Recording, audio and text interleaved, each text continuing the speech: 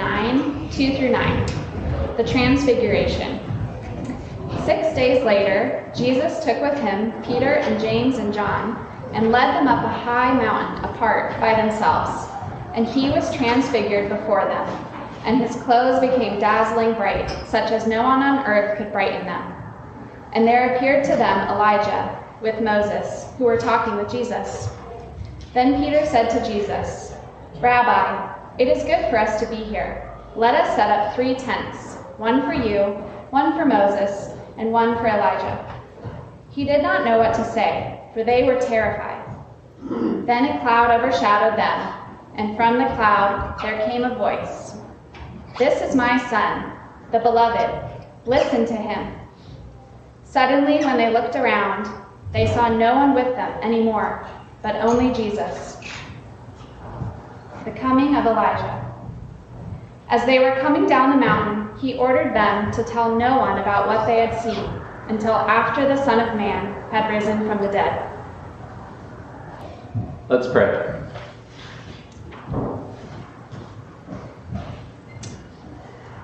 Lord, our hearts are the soil. Your word is the seed. Please plant it. Prepare the soil. Whatever you need to do, Lord. But may your word germinate in us. May it grow well, be nourished, bear good fruit. May that fruit be for our neighbors, for our friends, also our enemies, for our communities. May it be for ourselves, and may it be in praise to you. In your Son, Jesus Christ's name we pray. Amen. We try to stick with the Christian year here at Peak Community Church, and one of the great things about doing that is you get to walk through Jesus' life. Even though we spent some time in Esther, for the most part, we're going to keep track of Jesus' life, and not just his birth. Not just his birth and not just his death and resurrection, but some other important moments too, and this one's a really important moment. This is called the Transfiguration. So every year, the Sunday before Lent starts, which starts this Wednesday, we think and talk about the Transfiguration of Jesus Christ. The Transfiguration is really important in the life of Jesus, and it really should not be considered outside of its context. And so we're going to talk a little bit about the context here before we get too deep into the Transfiguration. They don't know which mountain it was that Jesus went up. They're not sure. There's 2 contenders, Mount Hermon and Mount Tabor. Mount Tabor is the traditional one, and maybe that's it. But Mount Hermon is a really strong contender. And so part of the reason is because in the story right before this, there's a really famous conversation that Jesus has with Peter and his disciples, and he says to the disciples, "Who do you say that I am?" And he does it in a place called Caesarea Philippi. Caesarea Philippi is named after a guy named, not Caesar, Philip. And so that's why it's called Caesarea Philippi, because it's named after a guy named Philip, but it's in a really significant location at the base of the biggest mountain in the region, Mount Hermon. It's a huge mountain. It is, our standards, it's puny, but for them it's really big. It's a little over 9,000 feet. It always has snow at the top, which is really unusual in a flat desert area, especially with the lowest place on Earth, the Dead Sea. We have an extremely tall mountain, Mount Hermon. Mount Hermon is sort of like mythologically significant. A lot of pagan religions were sort of born there. The Canaanites thought that the gods dwelt there, and later they even thought that the god Pan was from Mount Hermon. It's the beginning of the Jordan River. And what I mean is there's a cave. And we didn't see the cave, but we saw the beginning of the Jordan. And the Jordan River just gushes out. I mean, tons of water coming out of seemingly nowhere. It's pretty dramatic. It's not a trickle. It's not like a bubbling spring or anything like that. It's a pretty violent thing. And this cave is what they thought was the gates of Hades. They thought this was the gate to the underworld. And it's why Jesus says, not even the gates of Hades can prevail against you, Peter. And so there's like all this religious sort of mythology around this mountain. And so it's the perfect place for Jesus to come along and say, who do you say that I am? Compared to all these other gods, compared to all this power, and we need to think about this power for a second. I mean, without the Jordan River, there would have been no permanent civilization there. There would have been no irrigation. There would have been no farming. It would just been a nomadic desert. And so the Jordan River begins in this mysterious cave on this mysterious mountain that stands out among all the other mountains. And so there's all this power, this mysterious power associated with it. And so Jesus brings them to this spot and he says, who do you say that I am? And Peter gets it right. Peter says, I think you're the Messiah.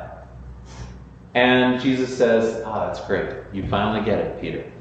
And then in the very next sentence, Jesus goes on to say what that means. And Peter gets extremely upset with him. Because Jesus will go on to say, what it means to be the Messiah is that I'm going to suffer.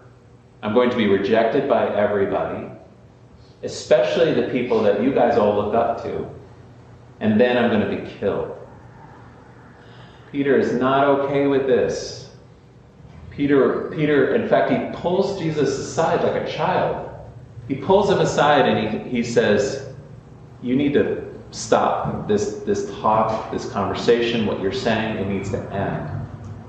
And then Jesus comes right back at him and he actually calls him Satan. He says, get behind me, Satan. So they have a little bit of a debate there.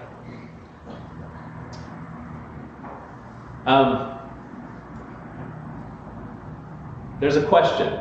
Going into the Transfiguration, there's a question of what it means to be the Messiah.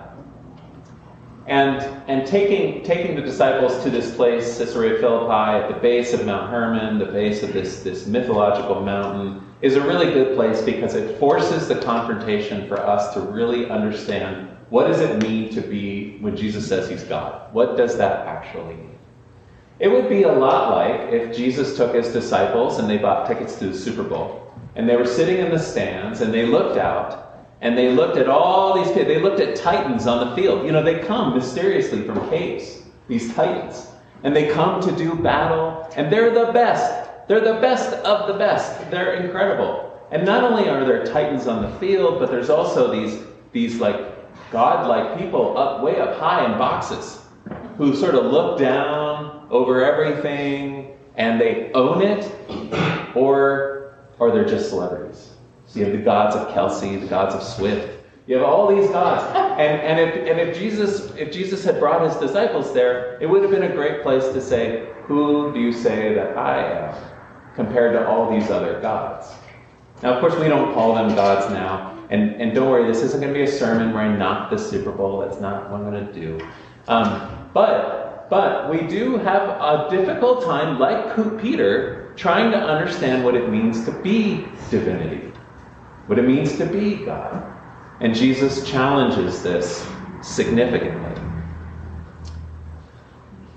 Again, he gets the word right, Messiah, but what does Messiah even mean?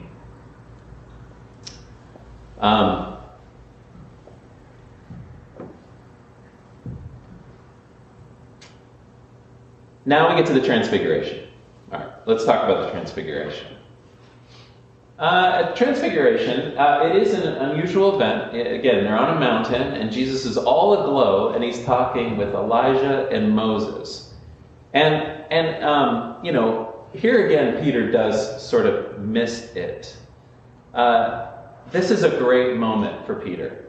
If Peter has this idea of divinity where Jesus never suffers and Jesus is all powerful and all this kind of stuff, if he imagines Jesus to be just stronger than all the other gods, well then this is playing into his perception perfectly. So Jesus looks up, he sees him speaking with Moses, Elijah, the representative of the law, representative of the prophets, and he. Peter signed up to be with a rabbi, with a great rabbi who was a great teacher, and he thought this is So then the transfiguration is far beyond what he could have ever imagined. So it's enough to start a religious movement. It's enough at least to build a visitor center. It is maybe even the start of a new religion. We could call the religion Transfigurationism.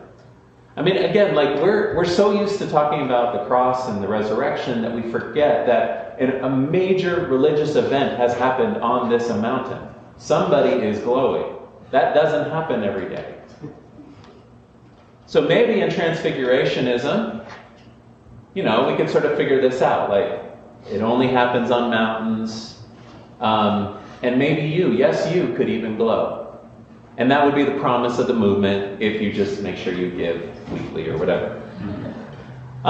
Peter picks the parts of divinity that he likes. The power, the glory. But what he's missing is everything Jesus has just said about what is supposed to happen to the Messiah and what is supposed to happen to his followers. Whoever loses his life for my sake will find it. This stuff just doesn't fit into Peter's idea of divinity. The glory that comes in the suffering. Jesus' betrayal, Jesus' execution. Peter can't handle any of that, and in fact, when it does happen, Peter will deny Christ and leave. The Transfiguration will show us two things. It shows us what it means to be God, first of all. We think of divinity a lot of the way Peter thinks about it. We think about it in nature. We think about it as power, as great mystery. Sometimes we think of divinity as the gap between scientific knowledge and other scientific knowledge, the places where science hasn't found the answer yet. Or we think about it as some sort of all-encompassing life force, or we think about it as something totally unknowable, and then every once in a while there's somebody who comes along and shows us a little glimpse of it. So Jesus shows us a glimpse, but maybe other people show us another glimpse, or something like that. But in the end of the day, it's whatever is strongest, whatever is most beautiful, whatever wins. That's often what we think of as divinity. Here, divinity, or the image of God, is found nowhere else except in Jesus. If we want to have something to worship, we do not infuse Jesus with our idea of divinity, but we let him reveal divinity to us. And here what it means is that by losing one's life, by failing, by suffering, is the way to salvation. Jesus did in fact fail. Jesus was weak. We want to make his death heroic. We want to make him into a hero, but unlike the Titans on the football field, his death was not an epic showdown. He was snuffed out like a burning wick.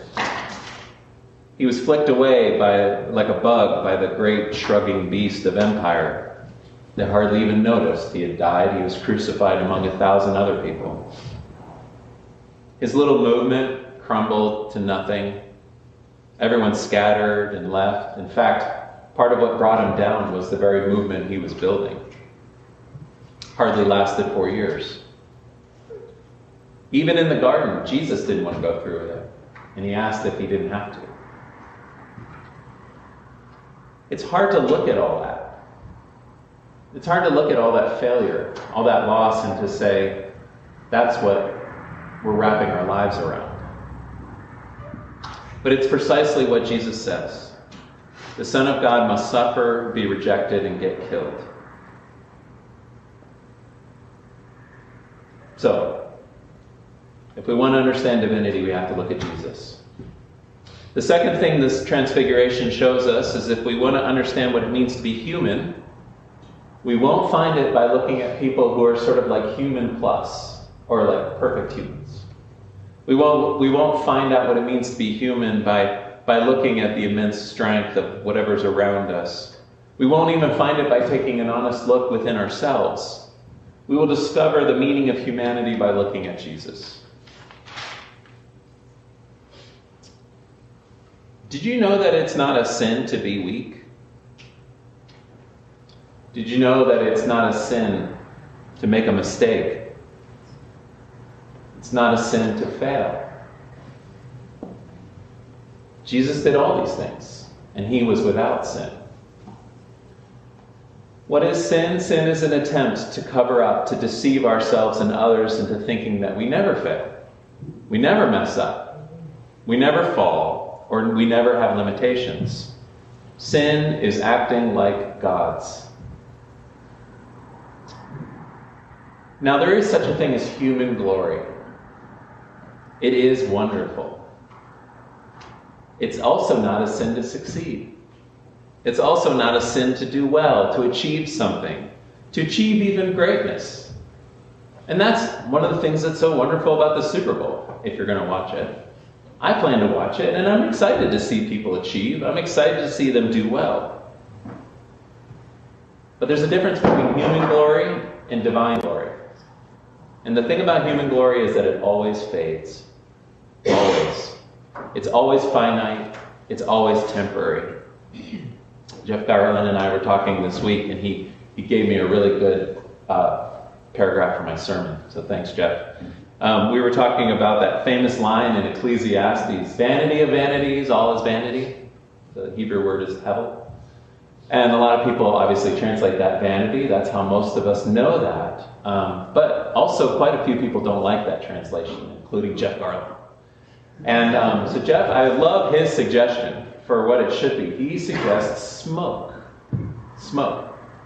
And I think this is a great suggestion for a translation, because what it suggests is that there is some activity in human life. There's something that goes on. There's something kind of important, really. I mean, if you're generating smoke, it means you're probably cooking, you're probably warming your home, and all these kinds of things. All this stuff is important, but at the end of the day, it always becomes smoke. It's always temporary. It's always finite. Hevel also happens to be the Hebrew word for Cain's brother, Abel. We just pronounce it differently in English, but it's the same word. A life cut short. One we know very little bit about. A life up in smoke. After all the glowing and the historic meeting on the mount, the glory fades, like all glory. And the disciples look up, and all they see, this is what Mark says, all they see is Jesus. Human glory fades, the glory of God is something else. The glory of God is the astonishing realization, like a flash of lightning, that in the most awful mess, in our deepest confusion, and in the midst of utter loss, in failed dreams and in missed opportunities, in debilitating weakness, in the unhealed wound, in burning shame, there is Jesus, all aglow. It doesn't make sense, and it shouldn't. It's a strange glory. We have to be taught it. And so we return here, week after week, hearing the good news. Of course, the good news is always Christ crucified. And we come here week after week, remembering how broken bread becomes the body of God. And so slowly we learn. Oh, we do that over and over again, and we start to learn what the glory of God is like. And we learn that the glory of God is not an escape from the excruciating boredom and pain of existence, that it's not getting away from it, and that will be the way to find God, but it's in the very midst of it. In the very midst where in a flash, life is transfigured, and there we find Jesus. Amen. Lord, it is good that we have been here and beheld your glory. Teach us the way of the cross and bring us into the abundance of your eternal life. In the name of the Son we pray. Amen. May the peace of Christ go with you, wherever he may send you. May he guide you through the wilderness and protect you through the storm. May he bring you home rejoicing at the wonders he has shown you. And may He bring you home rejoicing once again through these doors. Amen. Go in peace.